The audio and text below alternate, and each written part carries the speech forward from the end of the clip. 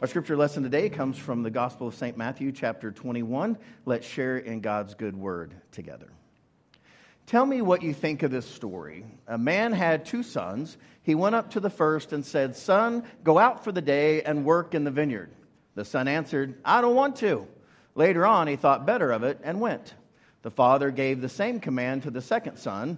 He answered, "Sure, glad to," but he never went. Which of the 2 sons did what the father asked? They said, "The first."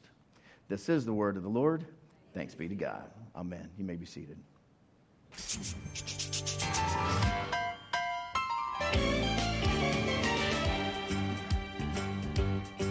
It's a rare condition this day and age to read any good news. Did I do that?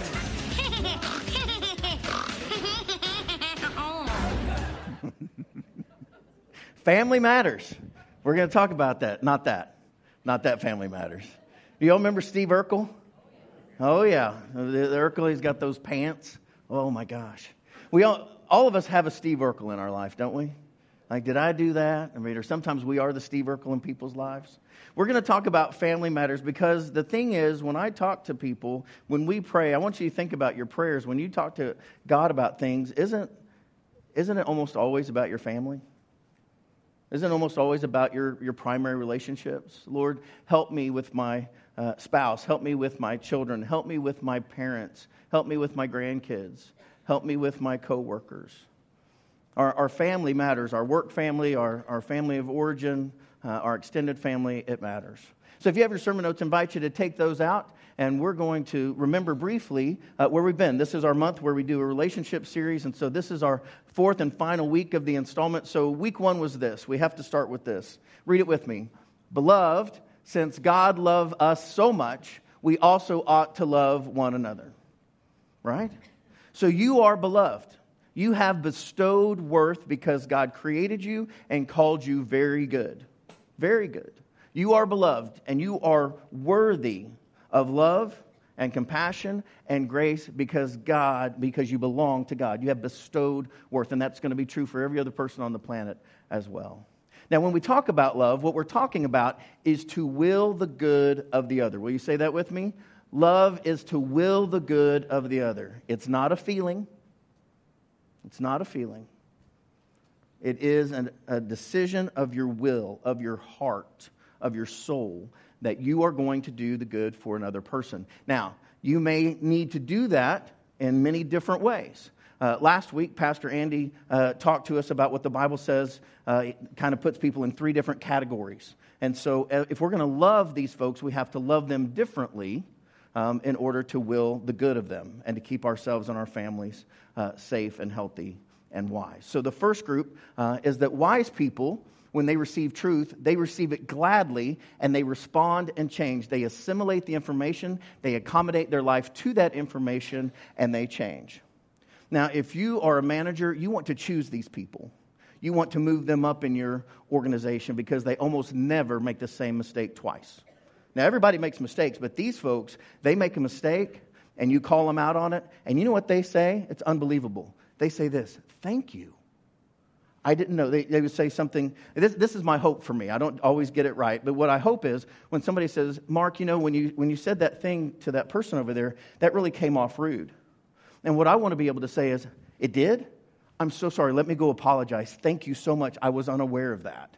And that wasn't my intention. Thank you so much." And I go and I make that right. And then I'm more aware around those kinds of comments. Does that make sense? Right? You don't have to be a brilliant person to do this. You do have to be a humble person to do this. You have to be a teachable person to do this. And as you grow, my prayer is that I'll be a better pastor for you next year than I am this year. Wouldn't it be great if your friends knew and watched you grow? They said, "You know, you're a lot better friend to me this year than you were last year or the year before. You're really growing." And don't you love people like that in your life, that when you say something to them because either your feelings were hurt or you just see something's kind of askew and they go, "Wow, thank you. I'm going to work on that." And they do. Those are wise people. You want to be around them. You want to choose them. You want to spend your life with them because good things happen around wise people. Isn't that true? If you have an employee and every time you correct them, they get it and they actually figure it out and they get better, isn't that the sort of person you want to be with? Yeah, this is what the Bible calls wise. Now, unfortunately, not everybody is wise all the time. Sometimes we're having a bad day and we're foolish. And you can say the exact same thing to a foolish person, and you say, well, when you said this thing to this person over here, that was really rude, and I think you hurt their feelings. And they say, well, they deserved it. Now, you can keep talking to that person if you want to, but then you become the fool. Right? Because that's never going to change. If they're Teflon Tom and everything deflects off of them, and it's the conversation, the problem is never in the room, don't waste your breath.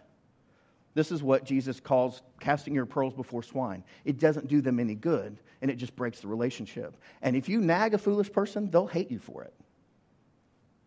Right? They're not going to say thank you. They're going to be angry with you. So you don't do that. If you're in a relationship with a foolish person or you're being foolish yourself, what you need is a hard limit and a consequence.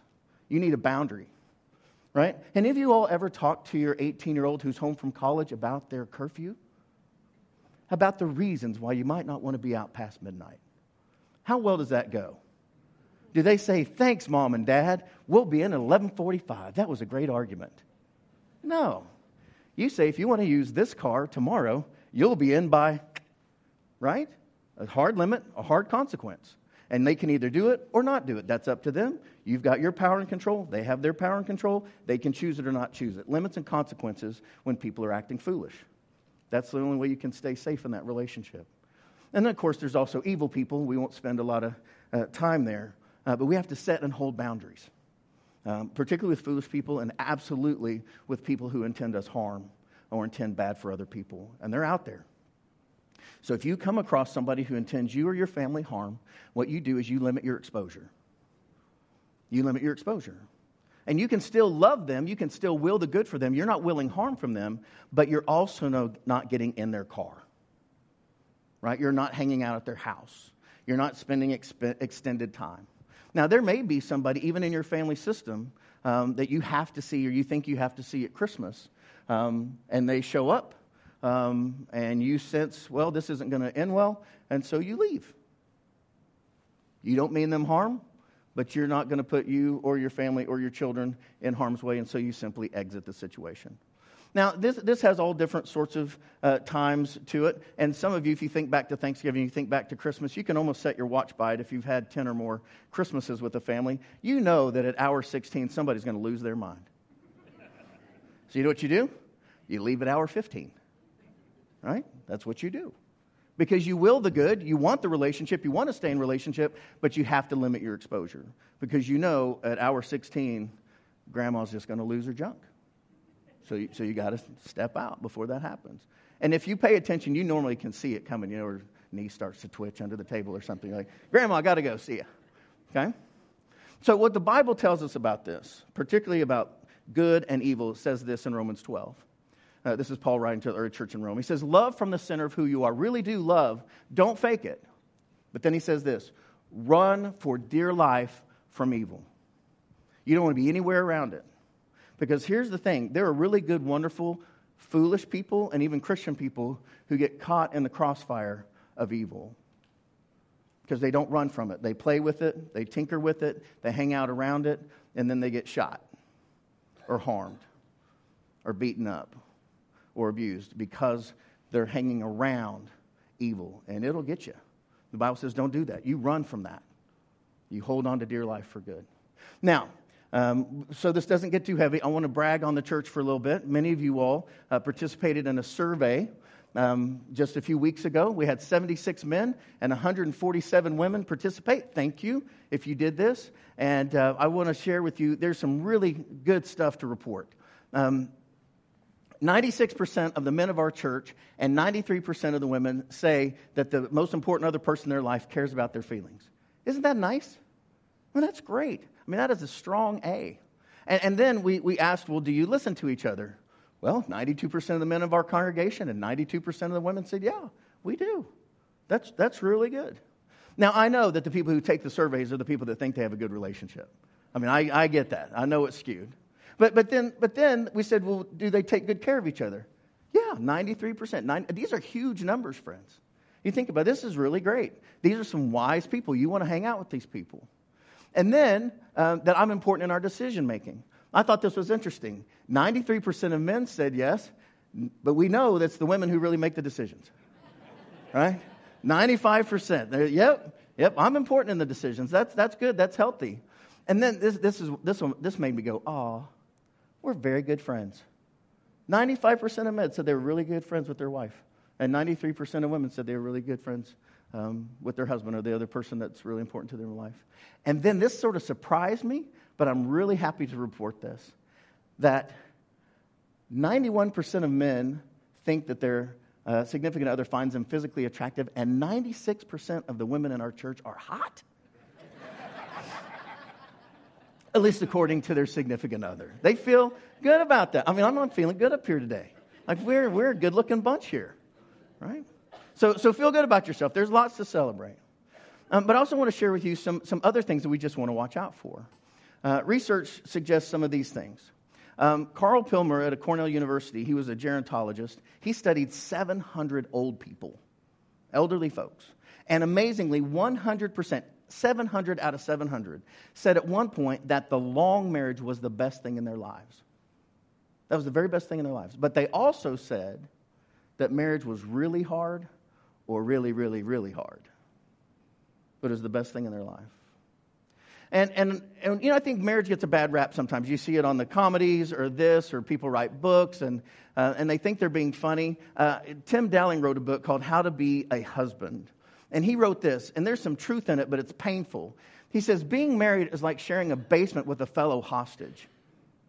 After 5 years, there are very few off-putting things you won't know about each other. After 10 years, there are none. Remember the first time you tooted in front of your spouse? Hopefully it wasn't your first date, right? I mean, these things happen. And you know, in the early days, you say, I'm sorry. And then, you know, after 28 years, you're like, really? Again? You know, it's just this hostage taking, right? But here's the truth about marriage. Married people have better health, better wealth,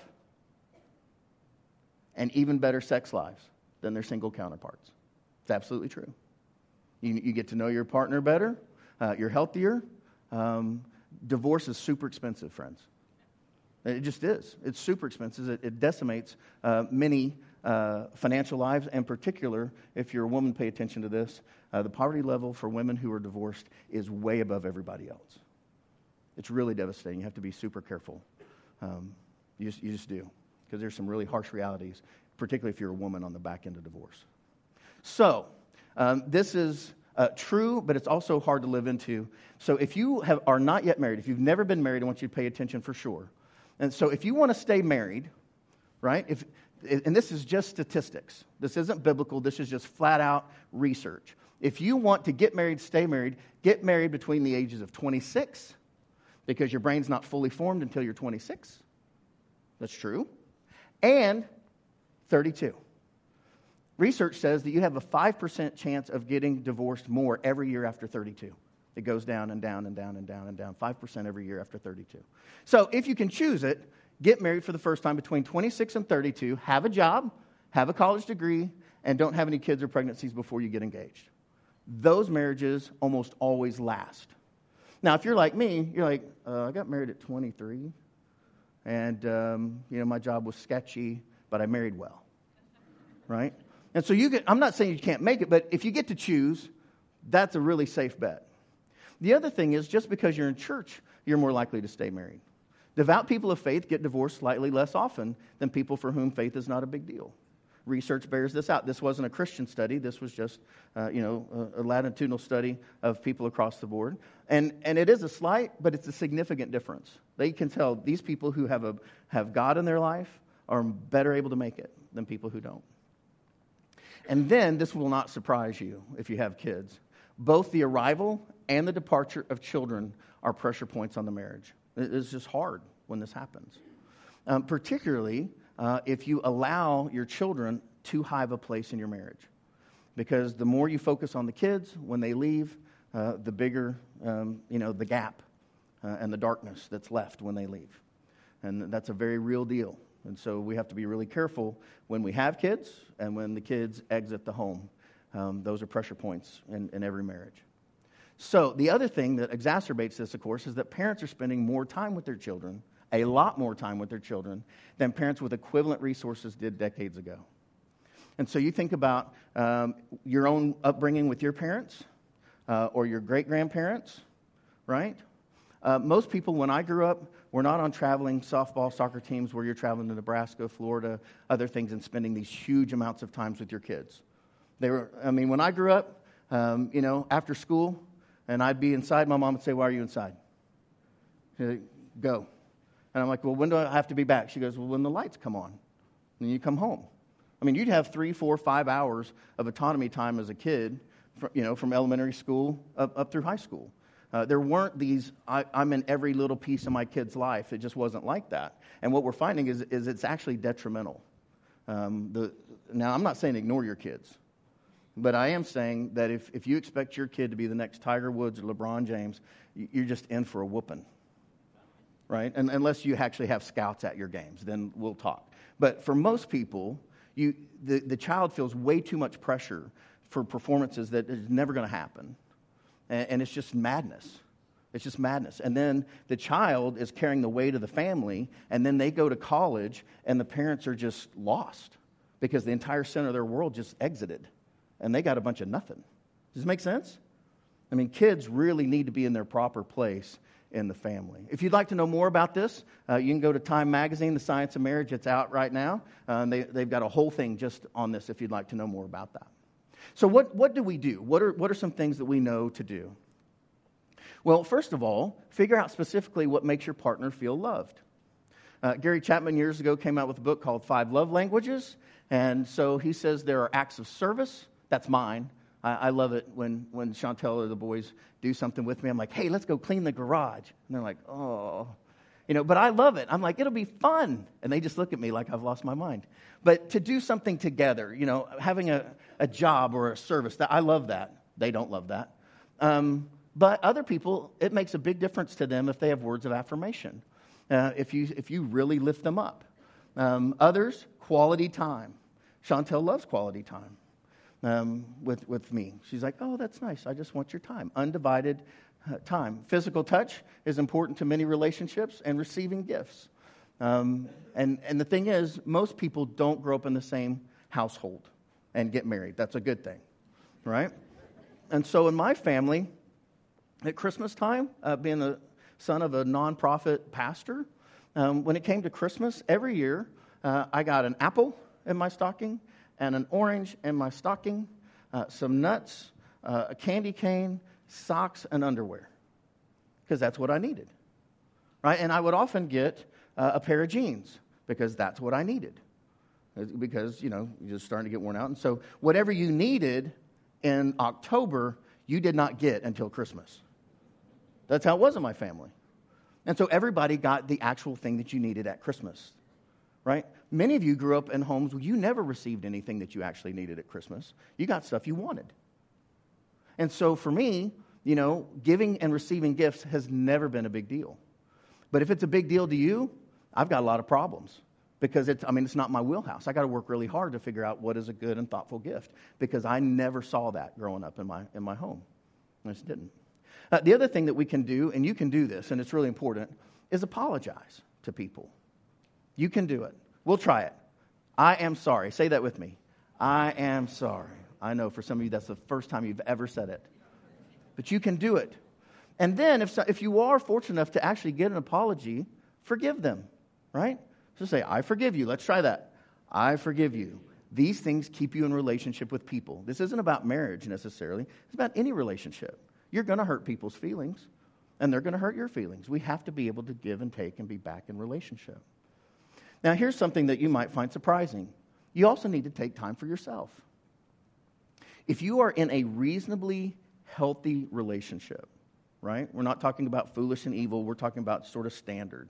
It's really helpful for each person in the relationship, whether you're good friends, whether you're roommates, whether you're married, whatever it is, to actually take time for yourself. To be able to say to your husband, your wife, your friend, or your roommate, to be able to say, "You know what? Friday afternoon, I'm going to go swimming, or I'm going to go for a run, or I'm going to go take photographs, and I'm going to be gone for about the next 4 hours. I'll see you this evening at 8. And they go. And that's fine. There's nothing wrong with that. That's wonderful. if you're in a good and healthy relationship. Now, if you've got somebody that's off page in addiction every time they get 30 minutes, that's a different category. But if you're in a good, healthy relationship, that's super important because people need to feel like they have their own power and control in their life. Does this make sense? Everybody needs that. You don't have to do every single thing together. And you don't have to fake like you like doing every single thing together all the time. Because not everybody likes everything else their spouse does or their good friend. Does this make sense? If you don't want to jog with your husband or your wife, don't go jog with them. Because you just make it miserable, right? For the other person, like, hurry up, I don't want to do this, So it's okay, you can have your time. And then, this was really surprising to me, but super important. Do amplify your partner's positive. Celebrate their success. This is one of the key indicators about healthy relationships with a coworker or your spouse. If they win an award at their work, take them out to dinner, celebrate them, buy them flowers, do something nice, get them a plaque. Really lift that up because who else is going to do that for them? No one. I mean, if you're the significant person in someone's life, really celebrate it when they do something great. That's your job. That's what you do. You are that other person's person. And interestingly, this is more than twice as important as when something bad happens and you're there for someone. I mean, we often talk about that, and we should do that. And we need to do that, of course. But this is much more important. When people say, well, what I really appreciate about this other person in my life is that, when I got this promotion, they really just celebrated with me. And they were the only person that celebrated with me, because I guarantee you the other guy that was buying for that promotion and taking you out, right? I mean, you need your people to do this for you. Do say thank you. You're almost twice as likely to stay married or stay in a relationship if you simply say thank you, if you simply show appreciation to one another. I mean, when's the last time you said thank you for somebody in your family taking out the trash or feeding the dog or mowing the lawn or doing the laundry? The thing is, those things aren't so much a grind if you're actually appreciated for doing them, right? It's just that when you feel like you're taken advantage of or you're not seen about it. So just say thank you. Staying together gets better and better as we age. John Gottman, who we reference a lot around here, he's the nation's leading marriage researcher. He says the surprising thing is that the longer people are together, the more they sense kindness returning, sort of like your courtship returning. And it's revealed that they become very much like dating again, particularly when you get that last kid out of the house. We're so close, so close. One of the things that I've stepped into and just learned from me on this is terrible. I'm not proud of it. But I'm prone to do this. Chantel and I will go out to dinner. We're like, well, let's go out to dinner. Let's go do this nice thing, and we will. And we're having this nice deal, or we're taking a walk. And then I say something like, so where are we with the taxes? Oh, my gosh. Like, I'm lucky to be alive, right? Because as I'm cycling down, I'm thinking about all this stuff that's not church, right? And so I'm thinking, well, where are we with this credit card? Or where are we with our plans for our trip? Or where are we with the boys? Is Noah coming home this weekend? Does it make sense? I'm all about logistics in my head. But when I do that, she never knows when we can actually just be together. Because next thing you know, she's in a meeting she didn't plan, right? I'm having a business meeting. I'm having a family business meeting. But she's like, could you not do that 11 o'clock at night when I'm trying to go to sleep? Does it make sense? We do this to each other all the time. And you just have to be like, nope, I'm not doing that. We're taking a walk. You can talk about birds, cats, dogs, terrible streets, whatever you want to, oncoming cars, but not logistics. And particularly if you have small kids, this will wax you, right? Because all you're talking, it seems like the only thing you talk about is how to get Susie to dance, right? Or Bob to soccer, or where are we this weekend with the basketball tournament, or and. Does this make sense? So you actually need to be able to, because you didn't do that when you were courting. Remember? You actually talked about, music, or having fun, or going dancing, or whatever. Probably not child rearing. Okay? So let's go to the other don'ts. Don't make derogatory remarks about a partner's desirability or their earning power, or really anything, but particularly those two are super hard. And then this one, I kind of cringe to tell you this. I don't want to tell you this because I see it and hear it all the time. And that is, do not interrupt your person. If they're telling a story, don't correct them. Does it really matter if it was Tuesday or Wednesday when this thing happened? Do you think the other person cares? No, they just think you're rude. I mean, really, that's what they think. When you interrupt your spouse, the people on the other end, they don't think badly of their spouse. They think badly of you. You're like, that's kind of a jerk move. Right? Why? Don't do that. And I will admit, I'm terrible at this. Because sometimes Chantel's telling a story, and I think, oh, what they really want to know is this. Oh. I get really excited, right? I'm like, oh, and tell them about that and this. And I mean well, because I'm all about the story, but it's a terrible thing. Now, I just have to be like, she's a good storyteller. She can tell the story. But I struggle with this. So if you're an interrupter, well, we can start an Interrupters Anonymous here at the church with me, because I'm the lead interrupter. I'm sorry. So what does the Bible teach us about this very quickly? First of all, that there are these different kinds of people. There just are. And so Joshua says this very clearly, right? Many of you will know this scripture, but I want you to hear the scripture in its wholeness. He says this: if you are unwilling to serve the Lord, choose this day whom you will serve. Right? He owns this. Not everybody is going to serve the Lord like Joshua is. Whether the gods of your ancestors served in the region beyond the river or the gods of the Amorites in whose land you're living. Those are all choices. But then he says this: as for me and my household, we're going to serve the Lord. Now notice the power in that. He's not trying to say that every person in his realm of influence is going to live like he lives. No. He understands he has no control of other people. He has control over him. And that's important. If you want to be miserable, try to control everybody else. It's hard enough just to control yourself, isn't it? So here's the truth of it. We can't control other people's behavior. Say that with me. We can't control other people's behavior. We can control our response. That we can do. And that we need to do. It's about our character, about Christ living in us. Now here's the other thing that we learn from the scripture. Not everyone you meet is nice and responsible. Now you are nice and responsible people, of course. But not everybody you meet will be nice and responsible. They won't believe what you believe. They won't value what you value. And that's okay. That's theirs to work through. Your boundary is how you respond in love to every person that you meet. So Jesus actually says this. He says, in everything, do to others as you would have them do to you. That's the golden rule, right?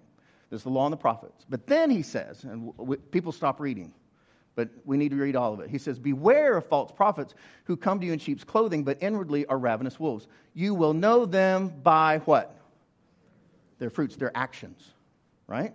So he says, are grapes gathered from thorns? What's the answer? No. Are figs from thistles? What's the answer? No. So in the same way, every good tree bears good fruit, but the bad tree bears bad fruit, right? So the best predictor of future behavior is past behavior. That's what he's saying. You're not going to get grapes from thorns. It's not going to happen. So what he's really saying is this: don't fall for talk or title. Look at what they do. That's what matters, what people do. It doesn't matter what they say. It matters what they do. So Jesus says it like this. What do you think? A man had 2 sons. He went to the first and said, son, go work in the vineyard. He says, I won't. He later changes his mind. Father goes to the second son. He says, go. He goes, well, yeah, I will, Dad. Sure, I will. But he doesn't. And then he asks, well, which one did the will of the Father? And they said, well, the first. And Jesus says to them, truly I tell you, the tax collectors and the prostitutes. Now, I'll remind you, these are people way outside. They're not supposed to do anything good. They're going to go into the kingdom of God ahead of you, Jesus says. Now, I want you to hear this. Because it's about not what they say.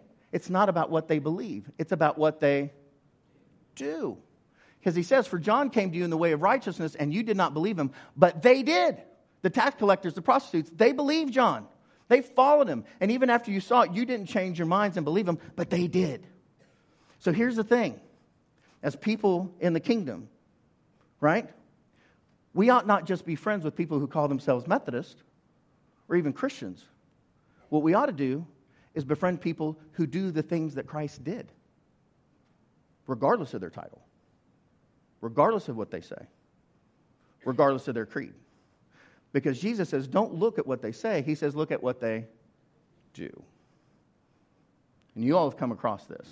You've had some people that don't fit the right title or the right bill or the right social, but man, when you look at their life, they do the right thing. Haven't you met those people? It blows your mind. You're like, they're Baptist, and they do the right thing. Like, how is this possible? I'm teasing. I have lots of Baptist friends, right? It's about what we do. So, Paul writes to the early church in Galatia, right? There's a lot of diversity. People are trying to figure out who's in and who's out. And he says, no. You're going to look at the fruit of the Spirit. You know what's going on if Jesus' love and Spirit is in them. Because it looks like this. Read them with me. Love, joy, peace, patience, kindness, generosity, faithfulness, gentleness, and self-control. Okay, so the fruit of the Spirit is, say it with me, self-control, not other control. Oh, there we are again.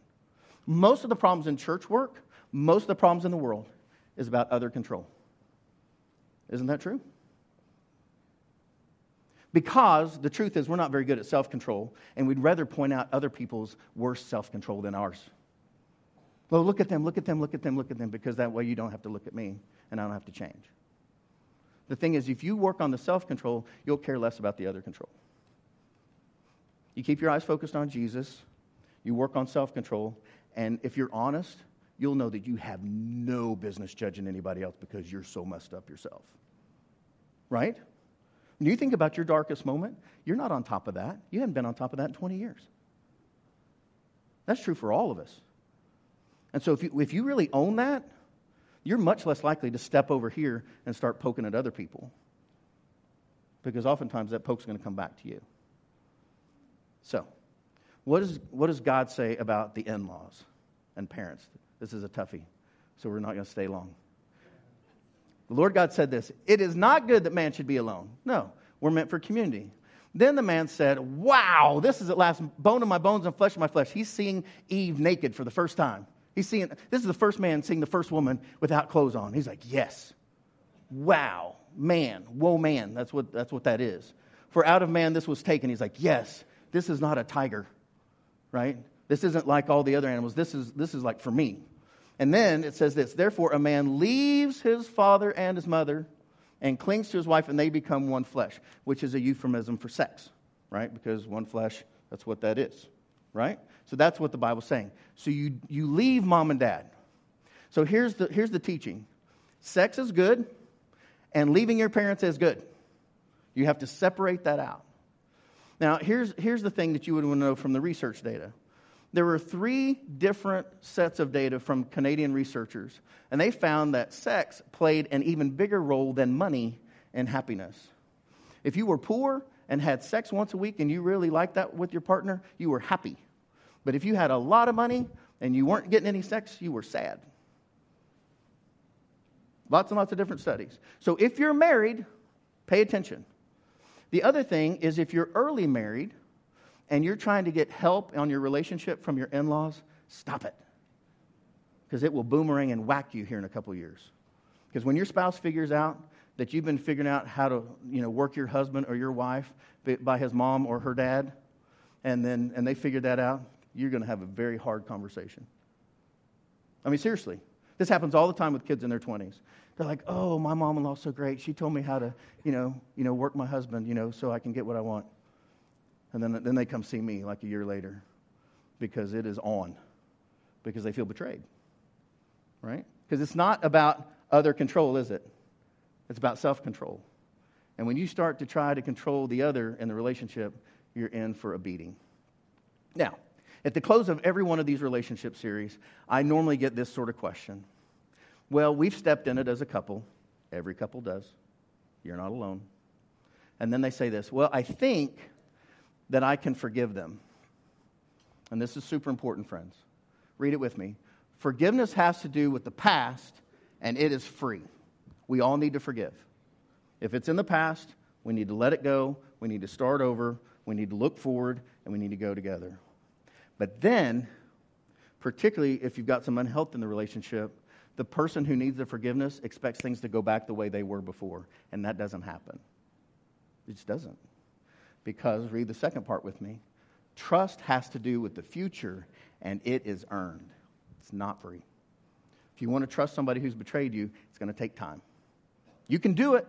You can do it. With God's help, you can do it, but it takes time.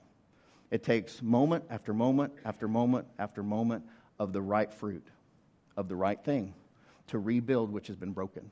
So forgiveness, yes. Immediate, today, past, it's free. Somebody says, "Trust me." Be like, Give me some time. I might. Give me 6 months of faithfulness. Give me a year of faithfulness. Get a job. Help out. Make a difference. Then I can trust you. I've forgiven you, but I'm not carrying you another 3-5 years. Does it make sense? Super important. And I'm happy to talk to you about this more. So here's your action steps. We have all trespassed boundaries of those around us. Think of it like a diseased tree hanging over your fence from your neighbor's yard. With days like yesterday, your fence is going to get whacked, right? And it's going to be expensive, and it's going to be uncomfortable. So it makes more sense to have an early conversation with your neighbor and go, you might want to trim your tree before you have to pay for a new fence, because I'm not paying for that, because that's on you, because that's your tree. Make sense? It happens to all of us in some way. So when we reach across another person's fence line or boundary, pain happens, and it happens in every relationship. So we all cross these boundaries with the winds of change or the storms of life come. And so we have all trespassed the boundaries of those around us. We just have. So I want to invite you to consider how you have hurt those most important to you, and ask God to show you how you can make amends. Ask them to forgive you. Figure out ways where you can earn that trust back and start anew, because relationships are the most important thing in all the world. I pray that you'll have good ones, that you'll be wise as you hear this truth and accommodate and assimilate it into your life and move forward in grace. Amen?